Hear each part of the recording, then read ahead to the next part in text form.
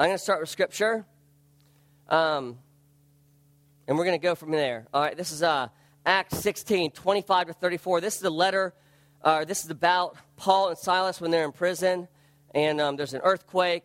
Prior to this, what lands them in prison is they are basically preaching the gospel in the city of Philippi, and there's this chick following them, this kid following them around, who's like super, uber prophetic, and she's actually demon-possessed, and she is making her parents a bunch of money because she's able to tell fortunes, and so, you know, and she's walking around saying, these men are preaching that by Jesus you will be saved. But Paul knows that it's a demon, and he just gets fed up with her, and eventually he just says, look, in the name of Jesus, leave. And the demon's cast out. She can't tell fortunes anymore, and the parents get mad, or the people in charge of her get mad at Paul and Silas because they've lost their way to earn money, and they take them before the magistrates, and they basically say, he's screwing up business in town, and yada, yada, yada. And they intimidate him, they get angry with him, and they end up, you know, basically, they're Roman citizens, but they just, doesn't matter. They just strip them of their clothes, and they start to beat them. And they beat them, and beat them, and beat them, and then they end up throwing them not only into prison, but then ultimately into, like, solitary confinement, is what the Scripture says. And so all of that's taken place, and this is where the story takes root and begins. So let's look at that. I'm going to go over to your side. About midnight, Paul and Silas were praying and singing hymns to God. What? Come on now. I could just do, like, we're talking about worship. I could just stop there, couldn't I? You know, and talk about in tribulation. But that's not even what my talk's on. That's free. All right? About midnight, Paul and Silas were praying and singing hymns to God, and the prisoners were listening to them. And suddenly, there was a great earthquake, so that the foundations of the prison were shaken, and immediately all the doors were opened, and everyone's bonds were unfastened. When the jailer woke and saw that the prison doors were open, he drew his sword and was about to kill himself, supposing that the prisoners had escaped. But Paul cried with a loud voice, do not harm yourself, for we are all here. And the jailer called for lights and rushed in, and trembling with fear, he fell down before Paul and Silas. Then he brought them out and said, sirs, what must I do to be saved? And they said, believe in the Lord Jesus, and you will be saved, you and your household.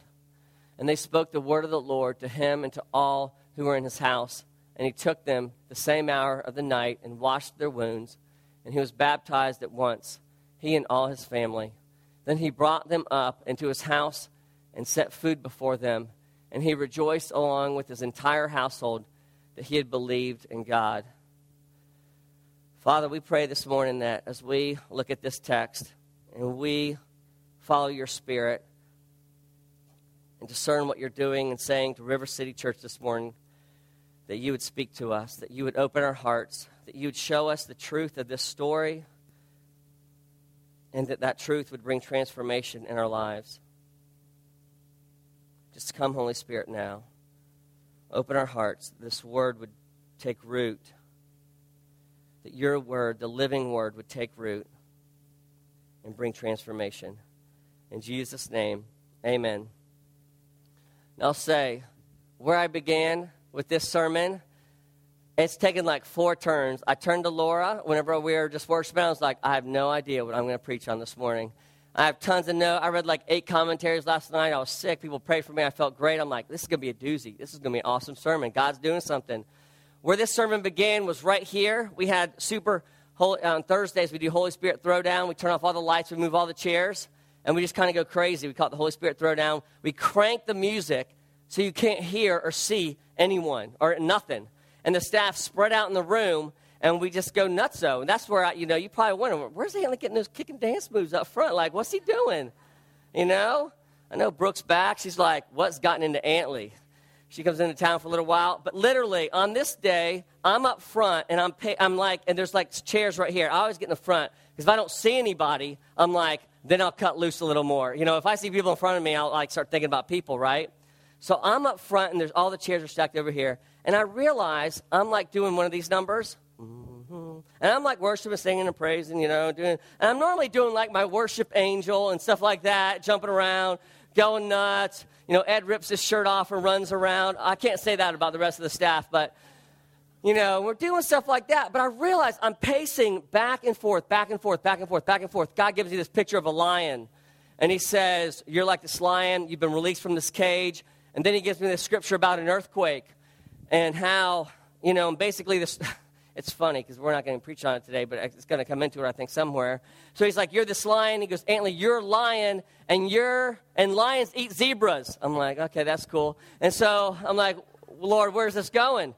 And so I'm then have this picture, and this is all happening in worship, all right?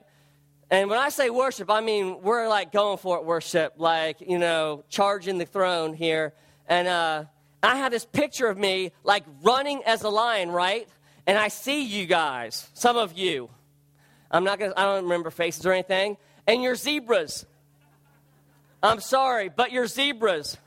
And God says, there's no place in my kingdom for zebras. Zebras are food for lions, period, end of story. And he says, Antley, you are going to eat zebras.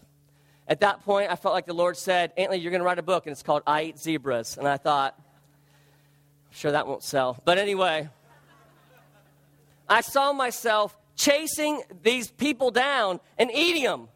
And they were zebras, and I was eating. I was like gobbling them up, eating them, and then they were turning into lions. They're turning into lions. It was amazing. And I thought, wow. And it turns out that's more of what God was speaking to me. That day I went out to lunch with this very pleasant, timid woman. And I left the room, you can imagine. Oh, God, I want to be that person. I want to be who you call me to be. I want to be someone who brings transformation to people. I want to be a leader that doesn't settle for a church full of zebras. I want a church full of lions. And I went to lunch that day with this powerful, timid woman who didn't believe or struggles to believe. She does now believe who she is. And I just spoke truth into her life. And I just loved her and said, you are powerful. You need to have people praying for you. You need to understand the role that you have in our church is significant and very unique. And I said all this stuff, right? And it was great. It was really encouraging. I get back in the car, and God says, literally, you just ate a zebra who's now a lion. That's what it feels like. That's what it's like. But in the midst of that, God gave me the scripture when we were worshiping. And he said, in the scripture, he said, Paul and Silas are lions. They're great examples of lions. When there are earthquakes in life, when there are earthquakes and things fall apart, when there are things going on that we can't explain, lions choose to stay and share the gospel instead of running. Lions choose danger. Lions choose risk. Lions don't choose the world. Lions do things that nobody else does. He says, Antley, your role as a church leader is to find the zebras, eat them, and make them lions. And I think there's a little bit of zebra in all of us. But if we're in the kingdom of God, if we're people who serve the King, the Lion of Judah, we are built to be lions, folks. I mean, and I talked about temperament last week. And there are different shapes, flavors, and, kinds of lions. But ultimately, we are made to be people. When we see zebras, we devour them. When we see people who are timid and don't understand who they are, we take control. When we see people outside of the kingdom of God, we advance the kingdom of God. This story, as I've studied it, it's been interesting. I've learned, I just love my job because I get to learn things that I never would have looked into the story the way that I have. But one of the things that this story has taught me is one of the things we're going to talk about at the town hall meeting. And I really do hope you all can come tonight. If you're coming to the town hall, this is a great talk that sets it up, is that we're different as a church. We're very different as a church. And there are things that we're doing that make us unique. And I believe it's the purpose that God has called us to. And us figuring out what that uniqueness is, we're accountable for, we need to be good stewards of. And I'm going to be talking about that tonight. But one of the things that makes us unique is that we believe that the gospel is multidimensional. What I mean by that is that if someone has a physical need, we believe the solution for that physical need is the gospel of Jesus Christ, don't we? I mean, we believe that God will bring solution in every area and dimension of our life, regardless of what's happening, regardless of what the situation is, regardless of the storm. But how we minister the gospel, we believe, can look very different. If, for example, there's a single mom who comes into River City Church, and she can't pay her electric bill, or she has financial issues with, child support, or she has, I almost just broke my ankle in that hole, and or she has issues with education for her child, that she's trying to get education, or she can't find a job and get to work on time and pick her kid up for childcare, all these things. And we say, Jesus loves you,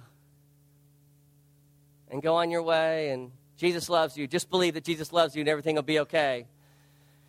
Then we're not really ministering to her need. And we learned last week when we read that scripture. What was that scripture, Steve? Is that on there? About sending them on their way. If we haven't clothed them, if we haven't done these things, what good is it? Faith without works is dead. He's looking for it. What good is it, my brothers, if a man claims to have faith? I wish to keep you warm and well fed, but does nothing about his physical needs. What good is it? In the same way, faith by itself is dead. If it's not accompanied by action, it's dead. And we believe at River City Church that faith needs to be accompanied by action in real and practical ways. That's why we have the fellowship fund. That's why we move along and do life with people. That's why we have the White House, the street corner ministry. That's why we do what we do. We believe that the gospel of Jesus Christ is emotional, spiritual, and physical. But the bottom line is that it's still Jesus who does all the work. Jesus is the one who brings salvation. Jesus is the one who brings healings and hope to someone who's a single mom, who has worries, who has fear, who has all the bigger issues. He is the only one who can bring rest. And so we preach the gospel and the truth, but we live it out with deeds, right? Right? That's what we do. Okay? I'm not setting you up. I'm not going to say, you don't do that, you're not going to heaven, okay? So you can just answer. That's an obvious yes. We do that. And that's one of the things that makes us different. Because, again, the danger with Christianity is that we say, believe in the name of Jesus and you'll be saved. Just believe in the name of Jesus and you'll be saved. That's not doing crap for my electric bill getting paid. That's not helping me in my marriage right now, dude. That doesn't help me with the issue I'm having with my kids and what school they're going to go to next year. Just believe in the name.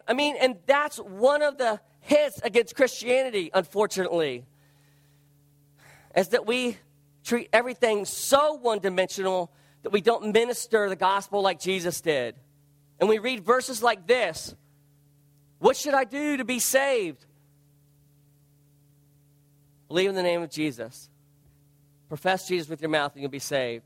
But actually, that's not even the question the jailer was asking. The question the jailer was asking had nothing to do with eternal salvation. What? I'll prove it to you. Put that scripture back up there. No, not that one.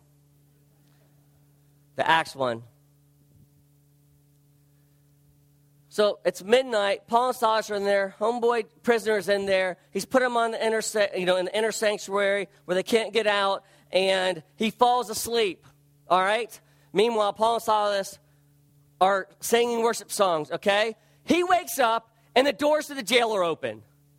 Okay? He's like, oh my goodness, the doors of the jail are open. I got to kill myself, because in the Roman law, what it says is that for every prisoner that escapes, we demand a life. So he sees the prison doors open, and in his mind he goes, oh boy, not only has one prisoner escaped, but the prison is probably empty, which means they will demand a life for every person that is left, which means that my whole family is in jeopardy of being beaten and ultimately potentially killed. And so he runs through that scenario quickly in his mind. He pulls out his sword. He's like, I don't want to see my family tortured and killed. I don't want to be tortured and killed. And he gets ready to plunge it in. And Paul says, stop. It's okay. We're all here. And he runs up to Paul and he says, please describe to me justification by faith alone. Are you serious? Do you really think that was the question he was worried about whenever he was going to plunge the knife into him? No. But our Western translators, sure makes it easy for a preacher, doesn't it? if that's what he was really asking. Makes it real easy for me. See, all you have to do is believe. You don't have to use the social gospel. You don't got to get life. Life doesn't have to be messy. No. All you got to do is believe. Come on. Are you serious? Are you serious? Do you really think his question was about salvation? In the Roman, back in the day, before modern and Western Christianity, there were lots of ways that guard would have thought about the afterlife. There's a lot of things that he would have known about pagan gods and about what happens after life, after death, how you get to heaven, this, that, and the other, of which none of them would have included probably Jesus. None of them would have made this correlation between being saved means you go to heaven and not being saved means you go to hell. He wouldn't have had any of that understanding. We all understand that because of the Western culture. We all believe that because we've been taught to believe that. We live in the Bible Belt, and 99.9% of churches have as their main focus this reality. We got to get them saved. Because if they're saved, then they're going to heaven, and our work is done. And everyone who's not saved, well, good luck with that. And so we got to preach the gospel. We got to be verbal about it. We got to go after them. But that's not the issue right here. The issue that this guy had was, my family's going to be killed. My children are going to be killed. I'm going to be tortured and killed. For the love of St. Christopher, he runs up to the guys, and a better translation is this: can you guys help me out in this mess that I'm in? That's what he really asked. I'm in this honky-dory, big, massive mess that I don't know how to get out of. I'm willing to kill myself to get out of it. Can you help me out here? That's the question. But it makes life messy, so we don't like to deal with it. Because if we believe that's the question that he asked, the response from Paul and Silas is the same response that we're supposed to deal with as well. If Paul and Silas aren't dealing with the spiritual question, if they're dealing with his real issue, then it makes things messy. And it asks the question, because of their response, it asks the question, do you believe that Jesus is the answer for every storm in your life? Not just the one about being saved or not saved. Do you believe that Jesus is the answer? If you proclaim his reign on earth in your life, that's enough. Do you believe that that's the answer that will answer every question in your life? Because what we see Paul and Silas doing here is the guy comes with a non-spiritual question, really. What happens? He comes with a non-spiritual. I'm heading down the river of poo, and I don't got a paddle here. Are you going to throw me a bone, guys? I'm in big trouble. I'm going to kill myself. I'm going to kill myself unless you tell me how to deal with the situation. So he asks a non-spiritual question about life. The same as the single mom who comes in every week, or the person whose marriage is struggling, who comes here every week is asking, who feels like, I want to get a divorce, I'm going to get a divorce, I don't have any hope. Their marriage is in suicidal situation. Or a youth or a teen who's bullied every week and just doesn't want to go on. Or somebody who has been out of work for 9 or 10 or 11 or 24 months. They walk in the door and they say, Jesus, do you have a solution for me? Preacher, are you going to tell me the truth about the hope of the gospel of Jesus Christ? Does my problem fit? Can he help me here?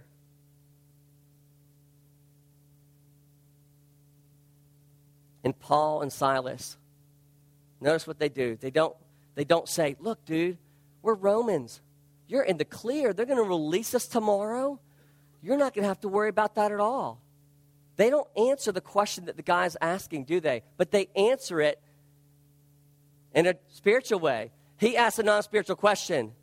They see his life and go, oh, yeah, we got your answer, baby. We have answers that you don't know that you're asking. Let me tell you, you want out of that problem? Jesus is the solution. And he'll deal with that problem, and he'll deal with this problem, and he'll deal with that problem. That's what we see him doing.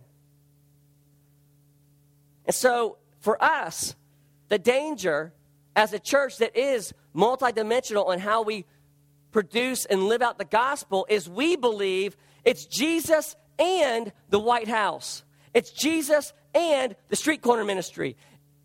How do you find salvation? It's Jesus and I'll go pay your electric bills. It's Jesus and I'll go on mission trips to make God happy. It's Jesus and. That's the danger for a church like us. And that's not the right answer. The answer is Jesus. Period. Believe in Jesus and he'll change your life. Believe in Jesus and he'll change your life. That has to be the foundation of all of our responses as people come in those doors. We can flash the programs. We can flash all the things that we're doing. And they're amazing things that God, he's doing at River City Church.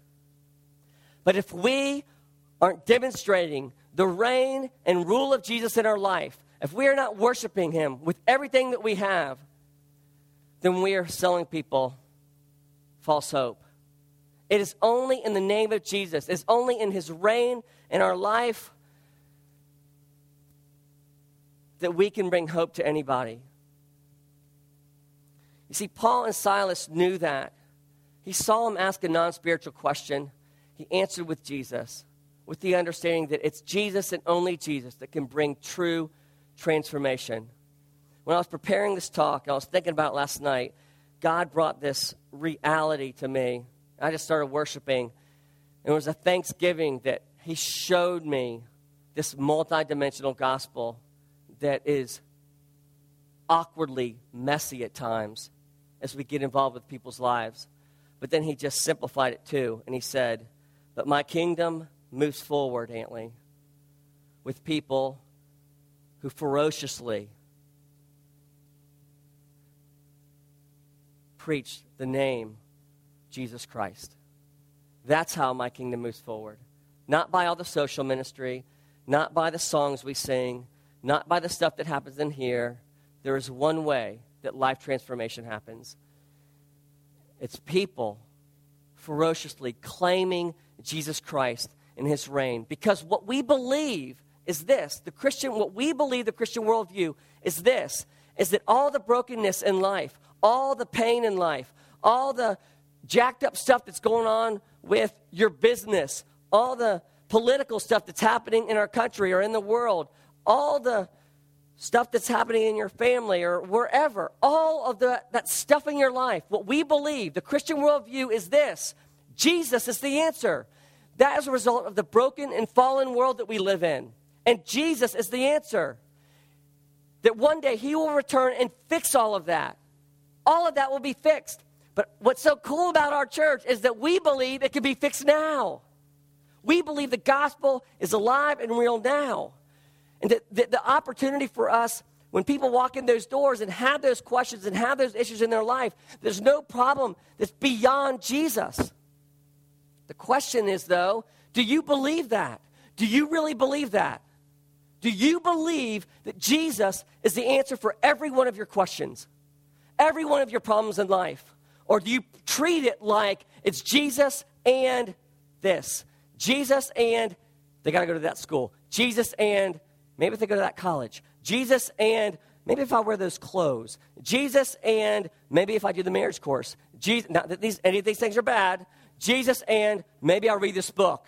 Jesus and maybe I'll start dancing in worship. Jesus and maybe I'll join the worship team. Jesus and whatever, fill in the blank. That's the danger, folks.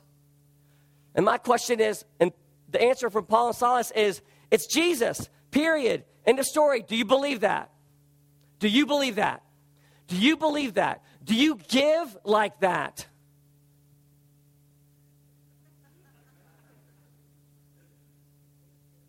Half the people just decide they're not coming to the town hall tonight. Do you live like that? I had a great thought the other day. I don't. I'm just telling you right now, I don't. Okay? I'll be honest with you. I had this idea. I want to put a pill bottle, a medicine bottle by my children's medicine that says God on it. Because I often think it's prayer plus medicine brings healing for my kids. I don't even give God a chance. And so what I want to do is in my little cabinet of medicine, I want to put a big God pill bottle. Just to remind me, Jesus, give him a chance. Do you believe he's enough? Do you really believe that? Do you give and live like that?